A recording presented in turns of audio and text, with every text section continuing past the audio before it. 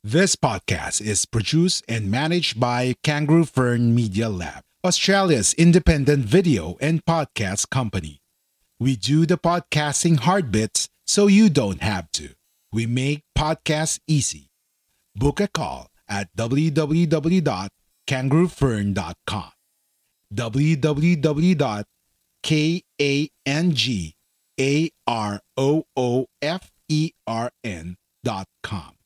Madami kasing nagsasabi na medyo risky daw mag-invest sa GCash o GInvest. Okay? So today, ang pag-uusapan natin ay ibibigay ko yung personal assessment ko dun sa mga available funds kung saan pwedeng mag-invest sa GInvest. At malalaman natin, on my personal opinion, kung risky ba o hindi. Okay.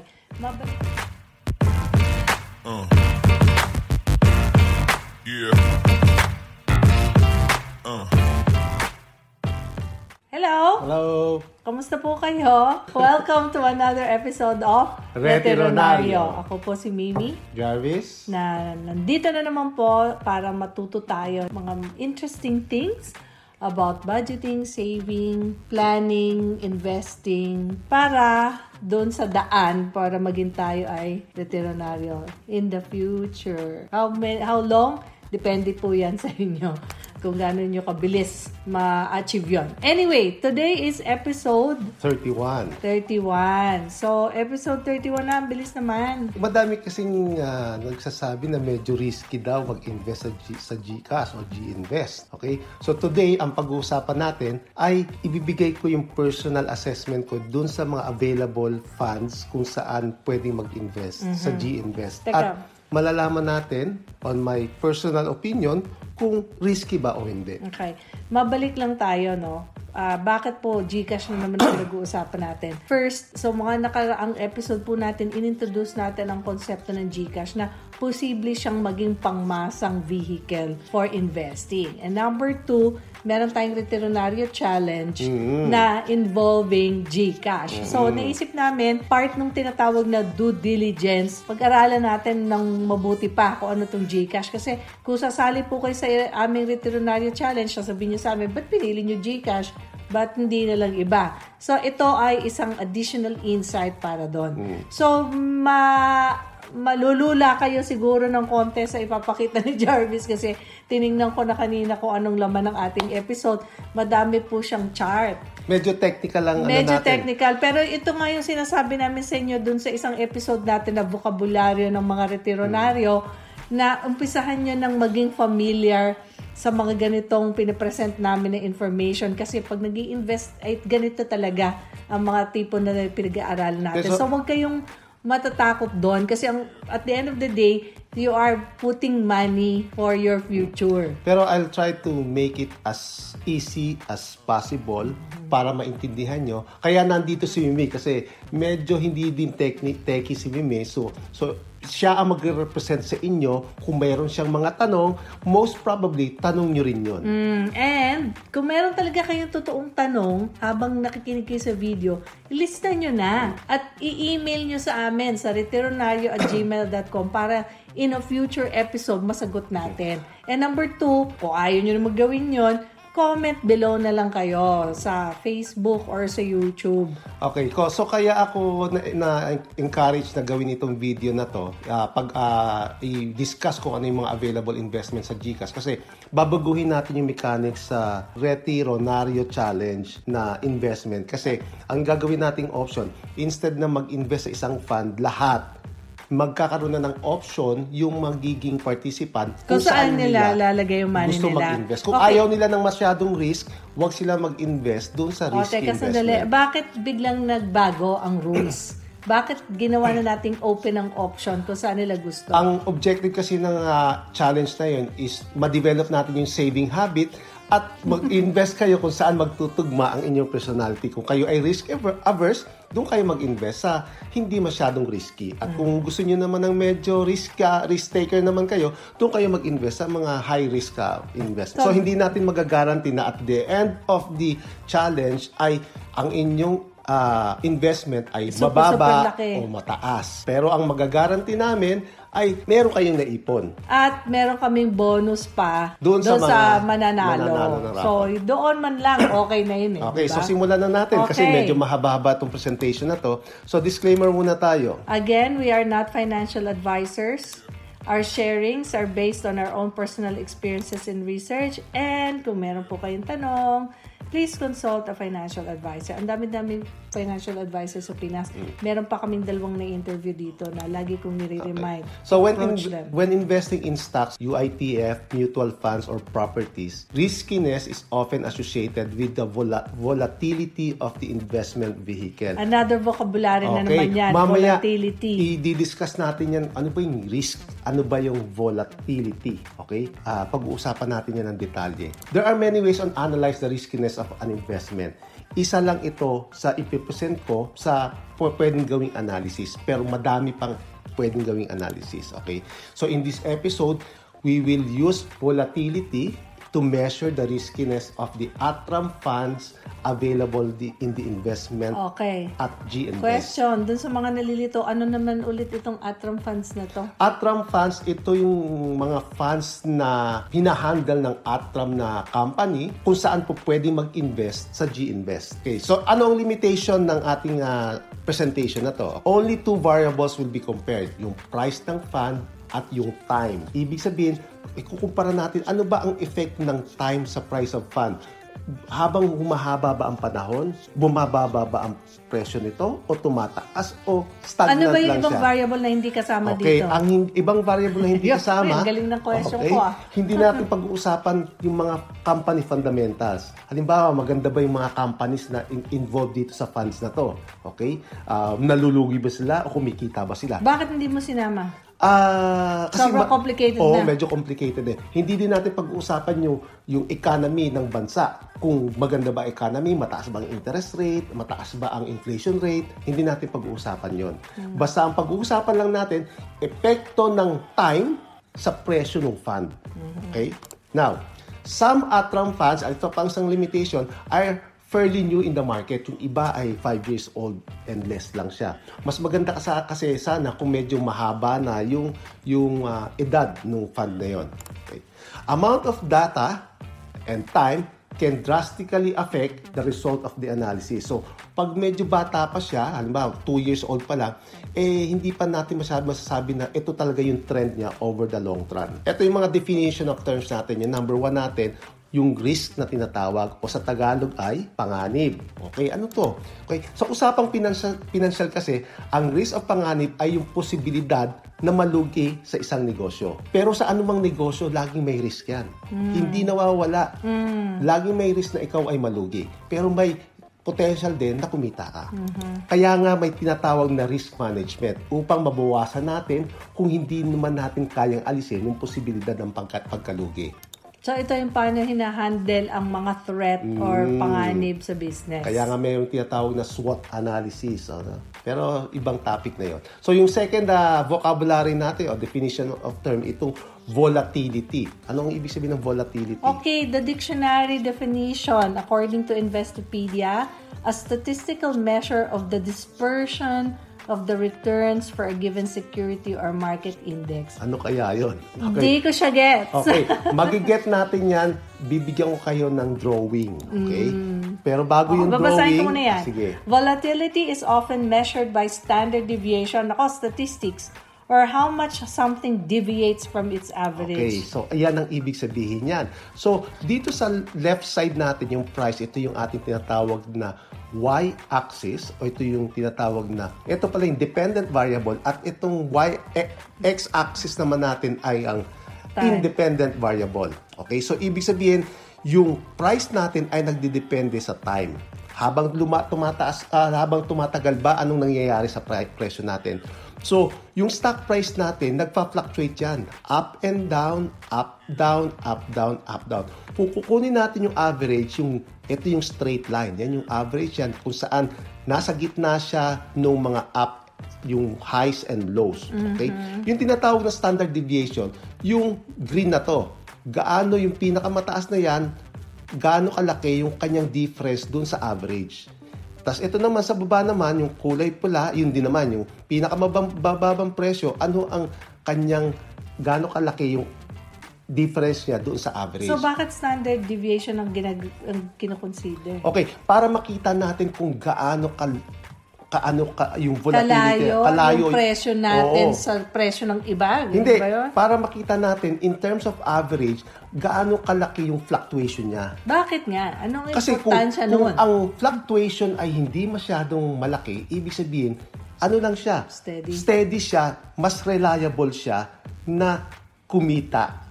Pero kung siya ay masyadong malaki ang deviation niya, ibig sabihin very risky. Hindi natin alam kung siya na ba'y nasa taas o siya ba'y nasa baba. Sinong gumagawa niyan? Statistics to, okay? So magraran tayo ng statistical analysis. Paano dito. kung ordinary naman ako, no? Wala naman akong kapabilidad mag-run ng statistics. Saan ko kukunin niyang ganyan? Siguro magpag-aralan nila. Pero eto, sinasabi ko sa inyo, dito ko binabase kung ang isang fund ay very risky o hindi. Okay? So, ma-appreciate yung mamaya yan. Okay? So, next. So, gagamit tayo ng, ito yung statistical analysis na gagamitin natin. Yung tinatawag na linear regression analysis. Ito yung makikita natin yung average price sa gitna, yung straight line na yon. Okay? Now, ano ang ibig sabihin nito? This analysis is used to predict the value of a variable price of fund based on the value of another variable, which is time. Okay, anong ibig sabihin nun? Kasi meron tayong dalawang variable, yung price niya at yung time. Titingnan natin kung ano ang relationship nito based sa linear regression. Okay? However, in this presentation, hindi natin ipipredict kasi normally itong linear regression, meron tong formula na ibibigay sa atin at i-input lang natin yung formula, malalaman na natin kung magkano ang magiging presyo niya sa future. So, ang lahat ba ng stock investor kailangan mag-linear regression analysis? Hindi nga sinasabi ko sa inyo na ito ay isang way lang, madaming way ng pag-a-analyze. Pero hindi tayo magpipredict ng presyo in the future. Gagamitin lang natin itong analysis na to para pag-aralan kung ano ang relationship ng time at ng price. Okay? At ano ang kanyang volatility. Very risky ba siya o hindi. Hindi tayo magpipredict. So, pag-uusapan lang natin dito kung siya ba ay positively correlated or negatively correlated. Ano ibig sabihin ng correlation? Yung relasyon ng time at price. Ano naman yung positive and negative? Pag sinabing positive correlation, ibig sabihin, habang tumatagal, tumataas ang price.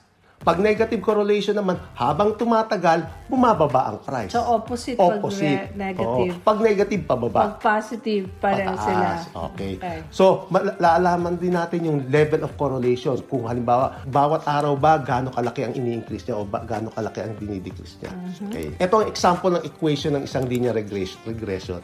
Wow, medyo algebra na yan. Okay? Ano ibig sabihin yan? Wala na ako nakikita sa screen. So, bibilisan lang natin yung discussion natin dito kasi hindi nyo masyadong ma-appreciate to kung wala kayong background sa statistics. Pero mabilis lang to. Okay? Yung Y natin, ito yung price ng fund natin. So, halimbawa, ang fund na pinag-uusapan natin ay yung Atram Technology Feeder Fund. So, yan ang price niya. Okay? Yung X naman, ito yung number of days. Okay? So, halimbawa, 1 year from now, 365 days from now, ano na ang presyo niya. Okay? Now, ito namang 0.0041, ito yung coefficient ng X o yung coefficient ng number of days. Anong ibig sabihin nito? Sa algebra o sa statistics, ito yung slope. Ibig sabihin, kung ang slope mo ay masyadong steep, malaki ang ang taas ng presyo. Kung ang slope mo naman ay medyo bagsak, maski na konti lang ang halimbawa, after 1 day, maliit ang itataas niya. Okay. Yung R-squared naman, dito natin malalaman kung ang fund ay volatile o hindi. So, anong ibig sabihin ng R-squared? Measures the proportion of the variation in the dependent variable, which is the price of the fund, explained by all of the independent variables, which is the number of days. Ang lang dito, ang kailangan nyo lang matandaan, pag ang R-squared ay almost 1, ibig sabihin, hindi siya masyadong nagpa-fluctuate. Pag ang R-squared ay malapit sa 0, ibig sabihin, masyadong malayo yung mga points mo sa middle. Masyado siya nagpa-fluctuate. Saan mo ba nakuha yung R-squared na yan? Na Okay. 0.947? Mamaya, malalaman natin kung saan ko nakuha yan. Ito ang pinakasimpleng visual representation ng gusto kong sabihin. Pag sinabi nating low volatility, kung mapapansin nyo, Steady. nagpa-fluctuate siya, pero hindi masyado. Medium volatility, nagpa-fluctuate, medyo malaki na ang fluctuation. At high volatility, kita mo na parang zigzag na talaga. Okay? So yan lang ang kailangan yung tandaan. Sinabi natin before na ang volatility versus return ay merong relationship yan. Pag low volatility, normally, low return din yan. Konti lang ang kita mo dyan. Syempre, parang hindi siya gumagalaw Pero ang potential loss mo, maliit din. Syempre. Okay. So, ganun din ang medium volatility, medium return, medium potential of loss. Pag high volatility, high return, at pero malaki din yung posibilidad na malugi. So, ito na yung mga at-trump funds na available for GInvest. Okay? Sa ngayon, meron tayong available sa GInvest na 6, yung color green. Bakit? Ano yung yellow? Yung yellow, ito are on its way, pinaprocess na ngayon to ng GInvest para maging available. So, ibig sabihin, ang pagpipilian lang ng mga participants natin, itong nandito sa green. Sa ngayon, unless na By the time magsa-start na tayo ay available na. Ito na yung buong listahan. So, kung makikita niyo yan, okay. So, yung funds highlighted in yellow, ito yung hindi pa available. Dito sa table na to, pinapakita din natin yung CAGR niya ng fund na yon, yung compound annual growth rate, okay, since inception. Ngayon, para makita natin yung volatility, kailangan natin makita yung movement ng presyo on a daily basis. Kasi yung CAGR, ang kinukumpara lang yan, yung start tsaka end. Hindi may explain ng CAGR yung volatility. Okay? Ito yung mga available funds ngayon. So, kung pupunta kayo sa GInvest using your app, okay, ito yung mga available fund. Yung color red, ito yung mga aggressive funds. Meron silang 1, 2, 3, 4, 5, 6, 7 aggressive funds. So kung medyo ang risk appetite nyo patungo dyan, doon sila sa mga pula. Ngayon, meron din tinatawag na medium aggressive, ito namang orange. 1 and 2, dalawa. At merong moderate aggressive, ito namang yellow. At kung ayaw nyo talaga ng risk, dito kayo sa conservative. Siguro ito low volatility yan. Malalaman natin mamaya. So, ito ang assessment ng ATRAM at ng GInvest. Meron dyan, yung pinaka-conservative niya is yung ATRAM Peso Money Market Fund. So, malalaman na, titingnan natin kung yung definition ng ATRAM at ng GInvest ay kapareho ng definition ko based sa analysis na gagawin natin. So, yung una nating fund, itong ATRAM Peso Money Market Fund. Ang ATRAM, ang kanyang category sa fund na to ay conservative. Okay. Kung titingnan natin yung graph, yan ang graph niya. Itong nasa right side. Okay? Paano ko ba i-interpret ito? So, kung titingnan nyo, yung kanyang gentle naman ang slope niya. Yung kanyang movement ng price ay medyo smooth. Okay? Ang average niya ay itong red dot na yan. Yan ang average. So, yung standard deviation, hindi naman masyadong extreme. Hindi masyadong extreme. Kaya, ang definition ng ng ATRAM is conservative. Pero kung titingnan natin yung compound annual growth rate niya is only 1.22% per year. Medyo maliit. Mababa. Okay? Ito ay medyo maedad na to, 8.9 years na to. Tingnan naman natin kung ano ang ibig sabihin ng mga numbers na yan. So, niran ko itong statistical analysis na to using Excel. So, merong function ng Excel na i-run yung linear regression analysis. So, anong ibig sabihin ng 0.0041? Since ito ay positive, ibig sabihin positively correlated. Habang tumatagal, tumataas ang presyo. Yan ang ibig sabihin ng positive na 0.0041. Ano naman ibig sabihin ng 0.0041? Gaano siya kalapit doon sa 1? Hindi. Ang ibig sabihin, gaano siya ka-steep. Okay. Okay? Pag mas steep, ibig sabihin, mas maganda kasi habang tumatagal, mas mabilis ang kanyang yung 41 na yan, gaano ka-steep yan? Malalaman mo yan kung iyan ay kukumpara mo sa ibang fund. Okay, sa ngayon, yan number na yan. Malalaman natin kung maganda yan kung ikukumpara natin sa ibang fund. Okay. Ano naman itong R-squared? So, mapapansin nyo, sinabi ko kanina, kapag more than 1, pag towards 1, ibig sabihin, yung kanyang volatility o yung kanyang mga presyo ay halos malapit sa average. Okay, so kung makikita nyo, 0.947.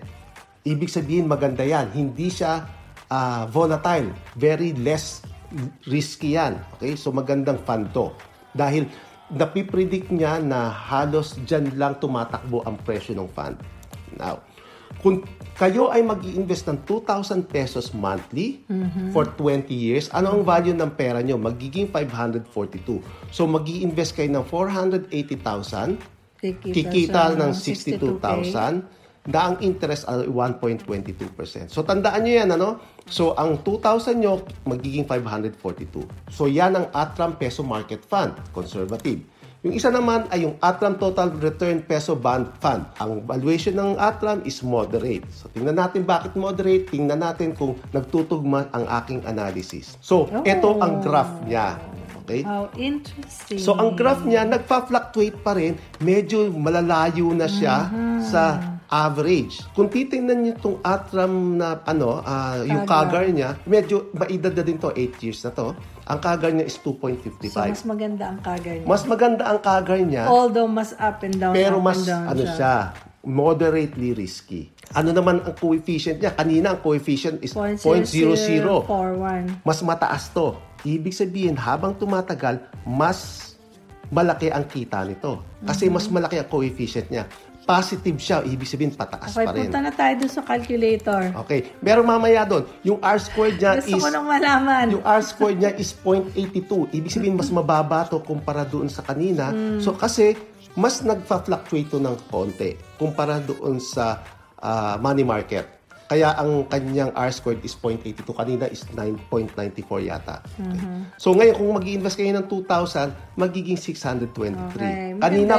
Kanina 500 something lang. Gusto ko yan. Mas okay to. Kasi ang kinita mo, 143. Kanina, 60K lang. Okay. Diyan tayo. So, kung kayo ay gusto niyo ng medyo less risk, okay, pero maganda ang tubo, medyo pwede ito. Yung susunod, ito yung Atram Global Technology Feeder Fund. Napipredict ko na. So, ito ang sinasabi ng Atram na aggressive. Okay, bakit kaya aggressive? Tingnan muna natin. Okay. Bata pa siya, number of years 4.53, pero ang CAGR niya 16. Wow. Yan ba yung gusto natin?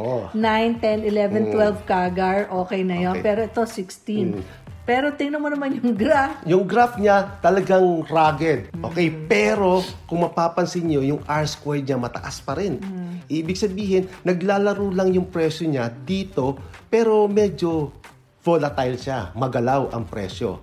Okay? So, anong ibig sabihin ng coefficient na 0.101? Mas mataas to kumpara kanina. Medyo mas steep ito. Mas matarik. Okay? Mas matarik, mas malaki, mas maganda kasi habang tumatagal, mas mabilis ang taas ng presyo. Tingnan natin yung Okay, so ang R-squared niya is 0.84. Okay, 2,000 monthly. Yan na, diyan na tayo. Magkano yan? 3 million. Wow! Kanina magkano lang? 600. Akala ko mas gusto mo dun sa Hindi, ito sa aggressive moderate. to eh. Ang nakakatakot dito yung sinabi mo kanina eh. Na pag mataas ang malaki ng possibility na malaki rin ang Pero bagsak ang kagandahan dito sa Atram, yung R-squared niya is 0.84. Ang mahirap pag ang R-squared niya is less than 50. 0.5. Okay? Ibig sabihin, talagang very volatile yun. Ito, volatile siya, pero naglalaro pa rin siya doon. So, punta tayo sa next fund. Yung Philippine Equity Smart Index Fund. Aggressive din to. Medyo bata-bata, pero may edad na rin. Almost 7 years old. Okay? Pero ang kanyang CAGR is negative. Kung mapapansin nyo, pababa yung kanyang trend. Kung titingnan nyo ulit, yung coefficient niya is negative 0.0073. Kaya negative kasi pababa yung kanyang presyo. Okay? Over time. At itong R-squared niya is 0.256. Mababa yan. Kaya kung titingnan nyo, talagang ang presyo ay naglalaro. Malayo ang presyo niya sa natin ang kaperahan niya. Hindi na ako naglagay ng kaperahan kasi alam mo na nalugi ka dyan eh. So, hindi ko na nilagyan. Basta negative ang correlation, wag na tayo doon. Pero hindi nga nila magigets immediately that we're doing statistical eh. Pero sinabi ko nga yung mga previous episode natin, kung gusto yung mag-invest sa PSEI, yung Philippine Equity Index Fund, dapat at least 10 years. Okay? Dapat mas mahaba. Kasi hindi naman based sa past performance ng PSEI, talagang nag-i-increase siya pero medyo matagal nga lang. So yung susunod natin yung Atram Global Multi-Asset Feeder Fund. Aggressive din ang ng Atram, okay? So bakit aggressive? Kasi yung R-squared niya mababa din, okay? Volatile. Mababa pa rin. Very volatile. Ang kanyang CAGR is negative din. So medyo hindi din maganda. Ang coefficient niya is positive pero medyo flat. Okay, medyo flat siya. Hindi din ako medyo nagagandahan dyan. Hindi na rin ako naglagay ng prediction kasi very volatile to at mababa lang yung CAGR niya. So, ibig sabihin, pagka nalilito sila, balikan na lang nila yung itong segment na to para alam nila ulit kung ano yung name ng fund at ano ang performance niya. Okay, yung next fund naman natin, yung Atram Global Consumer Trends Feeder Fund. Aggressive din siya. Kung titingnan nyo, aggressive talaga. Halos zero na nga yung R-squared niya. Okay? Kasi ang layo talaga ng kanyang mga presyo doon sa average. Hindi ko na rin to nilagyan ng computation kasi negative ang coefficient at very risky to. R-squared kasi is almost zero. Ano ang summary natin? This is just my personal interpretation dito sa ginawa kong study, okay? So, ito yung pinaka-summary natin. Ang sabi ko nga, yung CAGR, hindi niya makita yung volatility ng isang fund. Ang malalaman lang natin sa CAGR is yung kung kailan siya nagsimula at kailan natapos. Yun lang yung kanyang kino-consider. Itong R-squared, base sa aking personal assessment, ito ang nag-a-assess how volatile is the fund. So kung mapapansin nyo, habang tumataas ang R-squared, ang volatility niya is less or moderate lang. Okay? Atram's assessment of risk level depend on the price volatility and potential return loss of the fund. The result in the linear regression analysis based on available data, the best performing funds based on predictability o yung R-squared na tinatawag ay itong tatlo na to. Peso Money Market Fund, Global Technology Feeder Fund, Total Return Peso Bond Fund. Okay, ito ang key takeaways natin. Kung kayo ay risk-averse, basta. If you are a risk-averse person, whether you want to invest short-term, medium-term, or long-term, the best Atram funds available in GInvest is the Peso Money Market Fund. The best yan, kaya lang, medyo mababa lang kita. Pero nandun naman yung assurance na hindi bababa ang inyong pera, ang value ng pera nyo. If you want to take a little risk but not too much, Total Return Peso Bond Fund is a good choice. Okay. And if you are a risk taker, Okay. investing long-term, your best bet is the Atram's Global Technology Feeder Fund. So, ang key dito, risk taker kayo at dapat long-term. Hindi kayo pwedeng maging short-term dito sa Global Technology Feeder Fund. Okay, now, bago tayo na matapos, gusto kong ikumpara yung FinTech na tinatawag versus Atram Global Technology Fund. Kasi yung Atram Global Technology Fund, medyo bata pa siya. Itong FinTech na to, halos kapareho ito ng Global Technology Fund, pero medyo matanda na siya. So, ikukumpara natin yung performance ng FinTech. Kasi pwede nating sabihin na ito din ay parang Atram. So, kung mapapansin nyo, yung FinTech ay nagsimula noong October 2013. Pero yung Atram, nagsimula siya noong April 2018. Ito yung graph ng Atram. Halos kapareho lang ng movement nito. Okay? So, pero kung halimbawa meron talaga siya ditong price, ganito din ang magiging price niya. So, ang gagawin natin, sasabihin natin, baka mamaya kasi yung Atram, hindi naman talaga ganun ang magandang performance kasi medyo bata pa. So, ang i-analyze natin, itong FinTech. So, based sa FinTech, ito ang FinTech. So, ang FinTech ay meron ng 9 years in existence at halos kapareho din ng Atram. Nasa 16.55. Ang Atram is 16.2 yata. Okay, so medyo mataas lang to ng konti. So, kung kayo ay mag-i-invest ng 2,000 pesos monthly for 20 years, halos hindi din nagkakalayo, 3 million pa rin. Okay. Veterinary pa rin. Okay, so yun na lang muna. Doon natin tatapusin. So again, depende sa inyong risk appetite at ang inyong time horizon, meron kayong mga funds na pwedeng pagpilian sa GInvest.